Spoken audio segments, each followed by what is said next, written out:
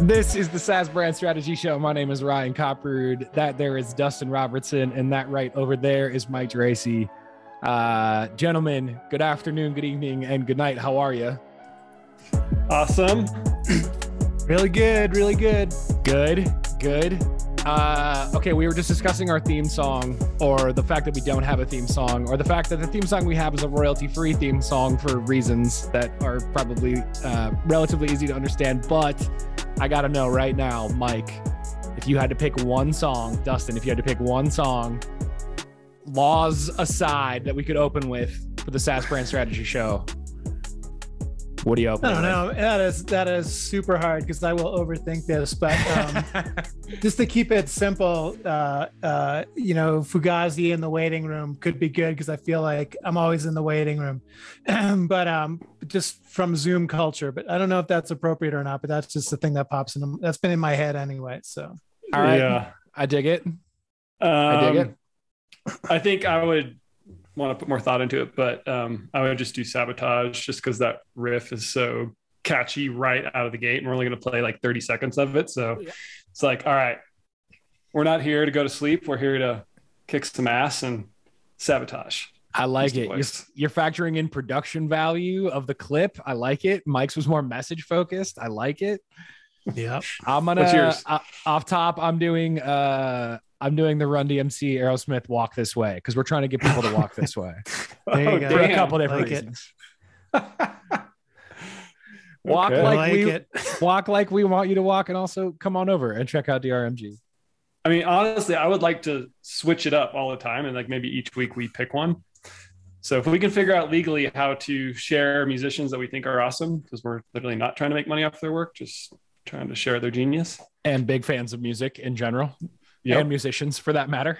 Yeah. And I love that you picked Fugazi because we have a Fugazi there you go. concert poster in the background for people subconsciously already planted in my brain. Yeah, there it is. Good job.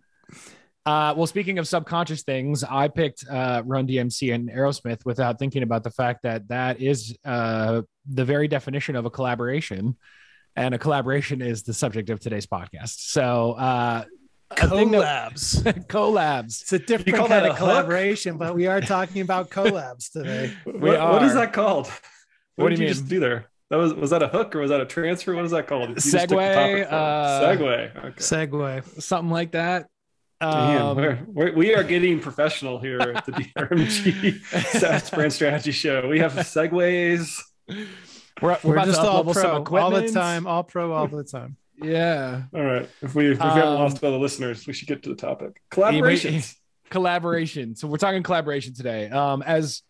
As folks who have been inside of organizations and outside of organizations looking in, this topic of collaboration is a thing that we run into a lot, and we see it done in a lot of different ways.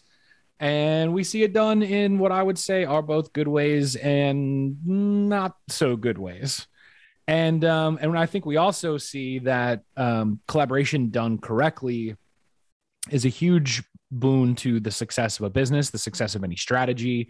And so we figured today would be a good day to talk just about collaboration as a concept and about what it's like to overdo it or underdo it or do it just right. And so the first question that I kind of have that I want to poke at a little bit is,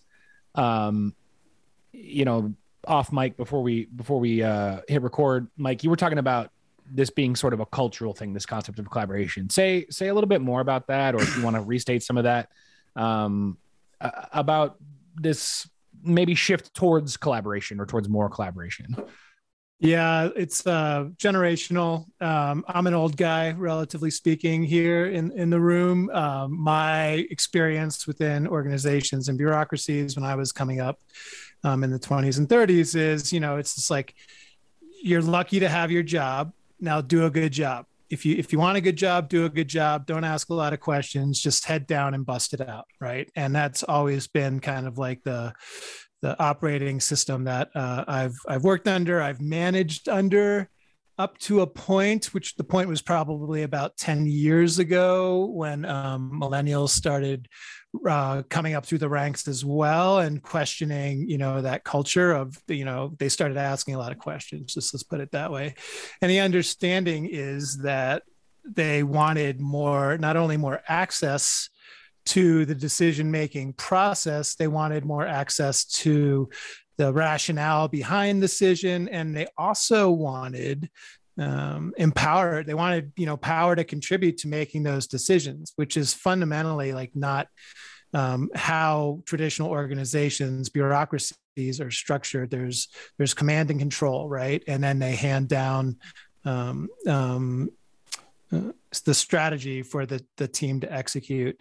And, the thing that was really interesting for me that I mentioned right before going on air, as a consultant that's been bopping around to all these tech companies that have founders that are millennials, that have a majority of their employees are millennials or younger, was this expectation that I, as the kind of plug and play chief, whatever you want to call it, or CMO, was this understanding that we were doing weekly one-on-ones.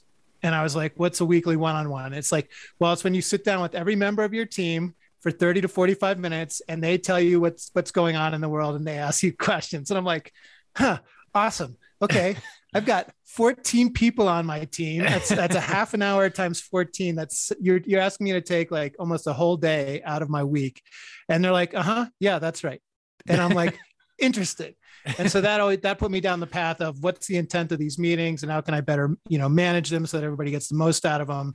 At the same time, understanding the culture that it was coming from and the need for me to change.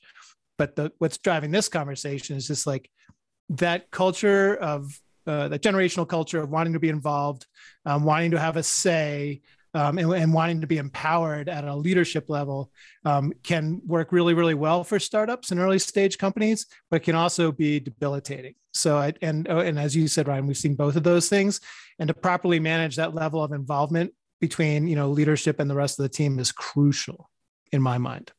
Yeah, totally crucial. I think too, Mike, I definitely feel you on the generational piece of it. I also think in some ways, software is inherently a industry that relies on collaboration pretty heavily, particularly early age startups, because a lot of them are really flat organizations. And frequently your founders are not native leaders. Your founders are product people. Your founders are market people. They're not necessarily people who are natively leaders who have been leading other companies. They find themselves in those situations of leadership by virtue of their idea more so than virtue of their talent set. And so when that happens, then you also see these organizations that are young and very flat. And when they're very flat, no one is necessarily standing up and being the most decisive person in the room. There's just a lot of collaboration happening. And again, to your point early on, sometimes I think that's valuable and sometimes that can detract.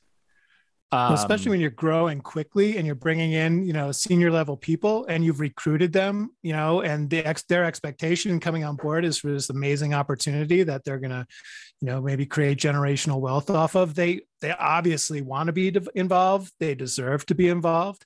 Yeah. And the reason you hired them was because of their experience and their perspective on things. So they need to be involved, but how, when, where, when, and why is kind of the puzzle. Yeah. Dustin, what's good about collaboration? Well, why do we collaborate in general? What's the benefit here? I know that's a base question, but why do we do it?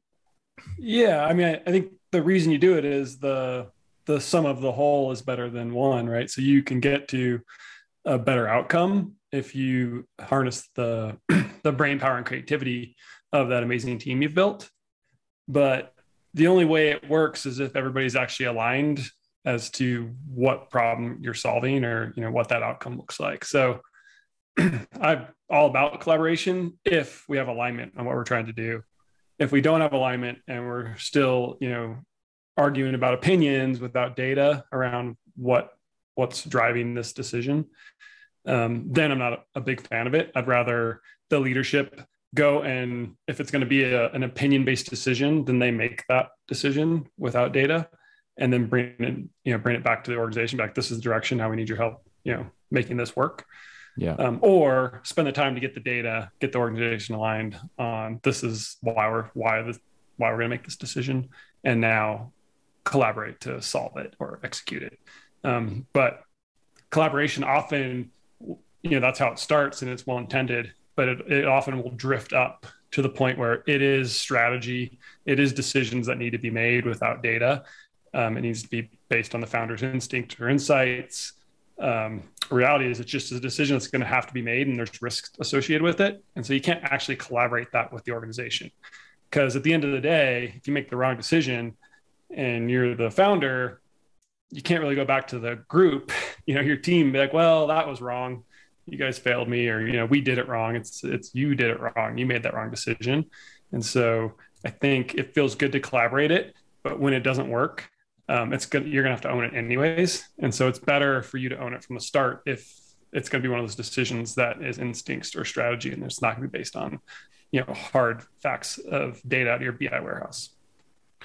I think it's a good thing to point out, Dustin, that, I do think for the most part, this over collaboration we see when institutions or businesses or leadership teams over rely on collaboration, it's a protection mechanism often, right? Like, I don't want to be wrong, or I don't want to be disliked or whatever. So if I can distribute this decision amongst 8 people, well, then I don't have to be the wrongest one at the table if this goes south. If it goes well, great. We all share in the success of this. And if it goes poorly, it's like, well, we made this decision, team, not I made this decision. Shit, I feel bad about it. Or, I've led us astray. So I see that point of I think it is frequently a protection mechanism from leadership. People who aren't maybe confident enough to make those decisions say, all right, if I can distribute the responsibility of this, I can also minimize my risk as a leader. Yeah. So I would say people just need to have that framework going in, be like, this is going to be a collaborative decision, and this is why. And this is when it's not, and this is why. And just give the organization that framework, and then they know what to expect, and they understand what's coming at them. Because the worst is to not be clear on it, and then sometimes collaborate, sometimes not. And then the organizations, if you don't do a good job of selling them into the non-collaborative decisions, then they're just going to kind of revolt against that decision. And that just creates a horrible place to work. So, yeah. Well, and I think that's another reason why people try to do it too, right? Is they want to bring people along because they want their team to buy in, right? So you collaborate to try to bring people with you because you don't want them to revolt, to your point. But when is it overdone, Mike? What does over collaboration look like? How do you know it when you see it? Yeah, there's this concept. I think I first heard it within the urban planning world. It's called inclusion friction. And what it refers to is basically the more people you include, the greater, well, it's pretty literal, the greater friction that it introduces into the system, and the slower everything gets, or the more work it becomes to get a decision through the system. So the more stakeholders you have at the table, the more inclusion friction you're going to have, and the more and the slower that the process is going to become.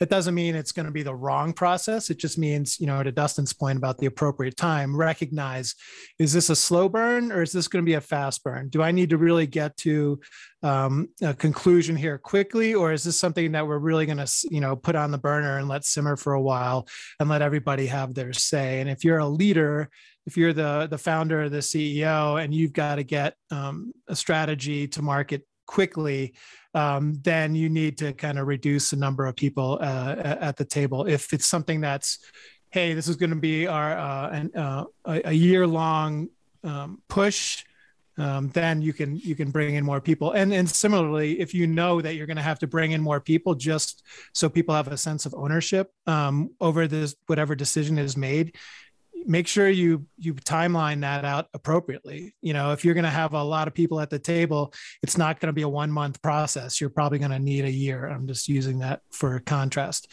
And similarly, it's like, if there's only a few people at the table that are empowered, then yeah, you can really rip and roll and get that thing moving out the door. But then you have to take into account, activation and all that other stuff. But the concept of inclusion friction and keeping that top of mind, and knowing, and people know this inherently, but it's never been, in my world, it's never really been named, knowing that the more people you bring in, that the more complexity it adds to the whole system. Some people are like instantly aligned and able to pull the trigger, no problem. Other people, there's going to be more tension, more friction, more politics involved, and it's going to slow the whole thing down. And you just have to take that into account. I'm dealing with that now on like a community related thing I'm dealing with. And it's just like so many people on the steering committee. It's like, all right, how do we break through this, chop it into bite-sized pieces and come up with actionable decisions that gets the group moving in the right direction? Yeah, one of the things you just called out, Mike, that I think is important, how do you know it when you see it? And you mentioned varying versions of speed, like how quick things are getting done. And I think from my perspective too, we've worked in many startups. Speed is one of the greatest assets of any startup, right? The agility of a startup to say, we've got an instinct, we've got a team, and we can move quickly because we're small, because we're agile, because we're intelligent. It's one of your greatest assets. And I feel like over collaboration is kneecapping your greatest strength as an entity by dragging yourselves into the bureaucracy of collaborative, unanimous decision-making and slowing down the process. And then you're hurting your greatest superpower as a business by doing so. Well, if the rest of the business is moving at 100 miles an hour and whatever initiative this is associated with is moving at 40 miles an hour, that's just a recipe for disaster right there. It's right. Whatever, if it's an important initiative, it's not going to see the light of day. Totally. And that's the definition of tension too, right? Two things butting up against each other at different speeds or whatever, then you're going to feel that internally for sure. I found this quote and it feels like it fits here by an author, Nick Tassler. He wrote a book called Why Quitters Win, Decide to be Excellent. And he wrote an article for the Harvard Business Review called Just Make a Decision Already. And this is the quote. It says, when faced with two equally attractive strategic options, timid and less emotionally stable leaders who fear upsetting anyone will let the debate drag on for weeks or months before selecting a compromised Frankenstein solution that both sides can merely tolerate. At the end of the year, the team is moderately satisfied with their moderate impact on a smattering of moderately important objectives. The team successfully achieves mediocrity, which is then reflected in the leader's mediocre performance ratings. But more decisive and gifted managers make it clear from the beginning that they will carefully consider both sides of an argument, but will ultimately choose what they judge to be best for the team. They make decisions early on and move quickly to enlist all sides and executing their decision. Some members of the team are not thrilled with the choice, but are quietly pleased to finally have some clarity of direction. Yeah. Clarity of direction. Sounds like strategy to me. It does sound like strategy. So I guess, that clarity of direction piece, well, and Dustin, a thing that you had kind of alluded to is like, what's the risk of not doing enough of this? Like, what's the other side of it, right? If there's friction and, slowing down and coming to these muddy conclusions when you over collaborate, what's the risk of under collaborating? You talked about having your team revolt if they don't feel like they're involved, but like, what else does under collaboration look like and feel like? I think that's, the opposite, right? So you're going to have a lack of alignment. And so all of a sudden you'll have 10 different initiatives going to solve the problem in 10 different ways, or worse, in 8 ways that are the same, but people doing work in different tracks. I just got done working with a business that had that going on. So they do a bottoms up planning process, really empower everybody to solve the business problems themselves, which is super empowering. Sounds like a great place to work. Well, the lack of collaboration across the business units caused multiple people to be working on the same problems. And I believe Google and Amazon actually allow this to happen because they want to see which team will produce the best result. So they allow multiple tracks to go on without the other teams knowing. And I think it's quite unmotivating when you find somebody else is also working on this problem and you were unaware. And so it becomes like a cage match for performance, which that doesn't sound right either. Yeah. But in a startup, there's 200-300 people working there. You really can't afford to have 2 teams working on the same problem and not in tandem. So that's, I think, what it looks like when you don't have enough collaboration. Well, and I think totally that makes sense. And I think too, for operators in that business, if you know that someone is working on something that you're working on, it's like an understanding from leadership that someone's work is going to get thrown in the trash. And that sucks as an operator because you're like, look, I think everything I do is adding value and is important. But if you are accepting the fact that two people are working on the same thing, that means someone's work isn't valuable enough to see the light of day. That's not going to feel good as an operator inside of a business. Yeah, it'd be an interesting culture. It's like, do they think about it that from like these people are driven by competition, and so it's like we're going to light their competitive fire and like let them go at each other, like, because I'd be like, oh, if I saw something like that, that'd be my initial reaction, like, oh yeah, my team's gonna kick that team's ass, right? Or is it like they don't have the full faith in our abilities to actually make this happen? Sure. So a friend who works at a large e-commerce platform, shall remain nameless, and his business was actually acquired. And so he was solving a specific problem with his business. They brought it in. Obviously, they thought he was doing a good job. His team's working on building that functionality out. And I think it was a couple of years later, he found multiple other teams also working on the problem that he solved. So it was super demotivating, and he's just like, well, what am I doing? Yeah. Because I mean, in that scenario, that was like, like his business he had built from scratch, and it got acquired by the mothership, and it was supposed to be this great thing, and they were supposed to be the solution, and turns out, who knows why they bought them? It just did. Sure. So. Yeah, some of those larger businesses can afford to be redundant, and that's still frustrating for the folks that work there. But I think with with startups, and you mentioned it, Dustin, they can't afford to be redundant. Like, no, everybody needs to be totally pushing the needle forward, not potentially, that dynamic exists within the ad world. Going back to my, for big major advertisers, they will send a project brief to multiple agencies and have multiple agencies come back to them with work. There's two ways it works. One work is, they all present and the client chooses one, where there's another model where it's like they take the work and it never sees the light of day.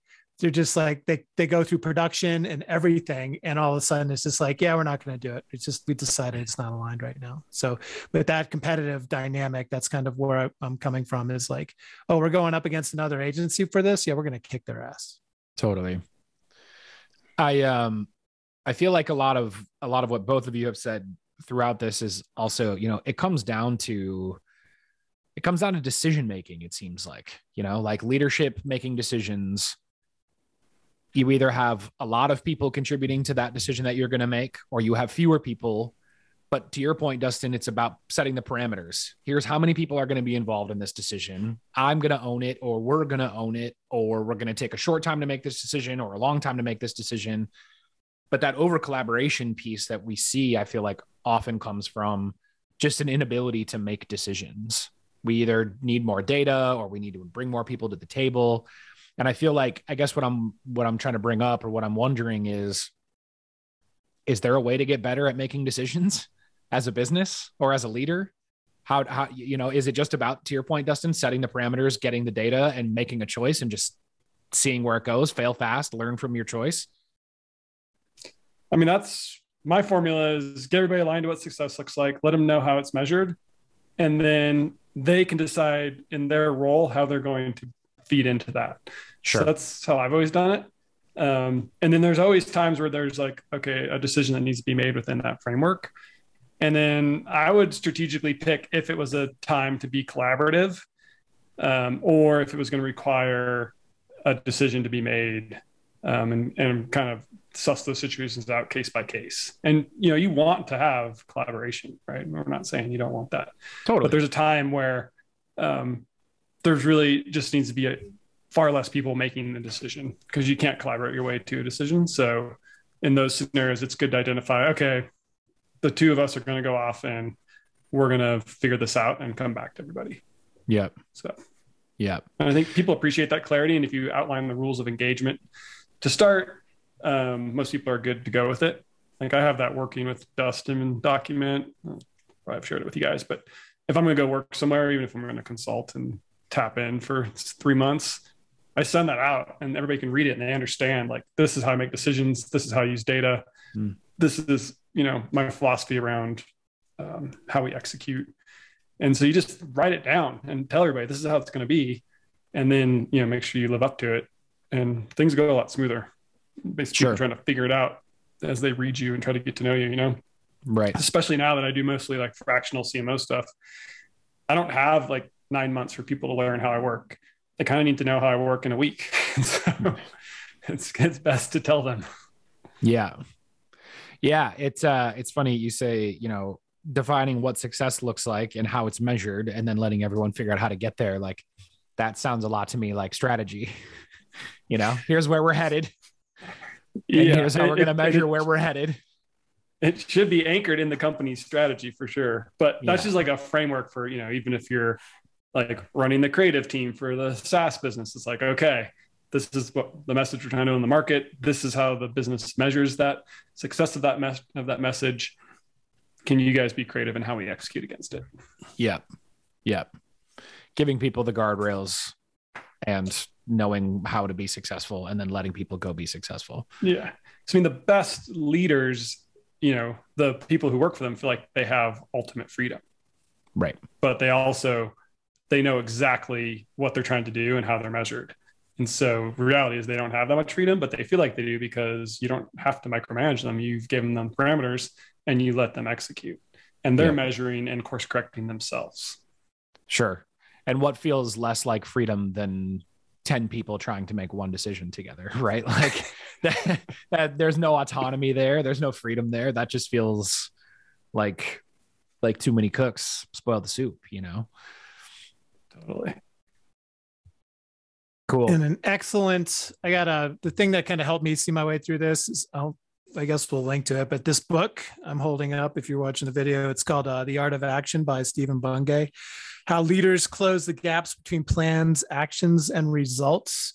And it's based off of, he kind of deconstructs this German general, Clausewitz.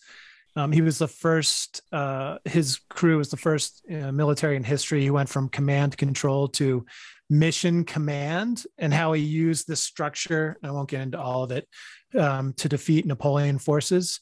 And he talks about how that's applied now in traditional military, but then he like kind of connects the dots into business, where it's like, if the most empowered military are the ones that understand the strategy and are given autonomy, permission to go work with their own crew, their own army, wherever they are, because they know the territory the best, they know the enemy the best, and they are the ones that go out and make the battle plan to snap into that higher level strategy.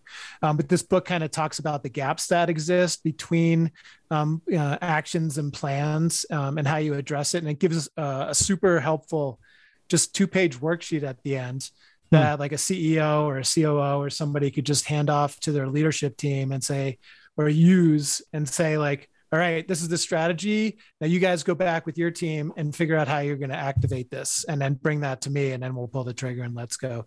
But it just kind of makes that hierarchy of who's doing what clear, without kind of diluting people's feeling, empowering people to feel like they have a really important part to play in this strategy. So The Art of Action, highly recommended. It's kind of a long read. It gets a little geeky into German military, but at the end it gets worth it.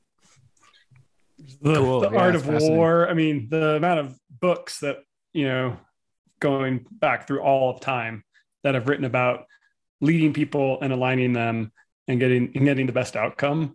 I mean, it is a massive topic that has been covered over and over. And here we are still talking about it. Yeah, totally. Well, and I think too, part of the hard part too is, I think part of the reason we've seen it done so differently and so many types of ways, both good and bad, is also because I do think it's the answer is not always the same everywhere, depending on the problem you're solving or the business problem you're solving or the people involved or whatever. Those things can be slightly different in each place. So there's not a declarative singular answer for like strategically how to accomplish good collaboration. It might evolve or change even for a team or for a business or whatever it might be. So a moving target, I guess. Indeed. If you need help with your moving target or you need a strategy to help align your team around so that they can collaborate just the right amount and not too much or too little, boy, oh boy, have I got a website for you. It's drmg.co. Or you can send us an email at hi@drmg.co and get in touch with us. Those aligning strategies is exactly what we do for SaaS companies. Reach out if you want to, and we could tell you more about what that looks like. Or like we said, go to our website, drmg.co. If you want to make a show suggestion, you can also use that same email address. It's hi@drmg.co. Tell us something we should talk about. Tell us something we missed today about the concept of collaboration, either under or over. And we'd be happy to read your feedback. Yahoo. Mike, Dustin, anything I missed? That's it. That's good. Right on. Wrap on a heady topic. A wrap on a heady topic. I appreciate your heads on this heady topic. Both of you, Dustin, Mike, appreciate your time and your wisdom. And to you out there, thank you for listening and subscribing and sharing the show with someone who might benefit from it. And as always, we will see you next week.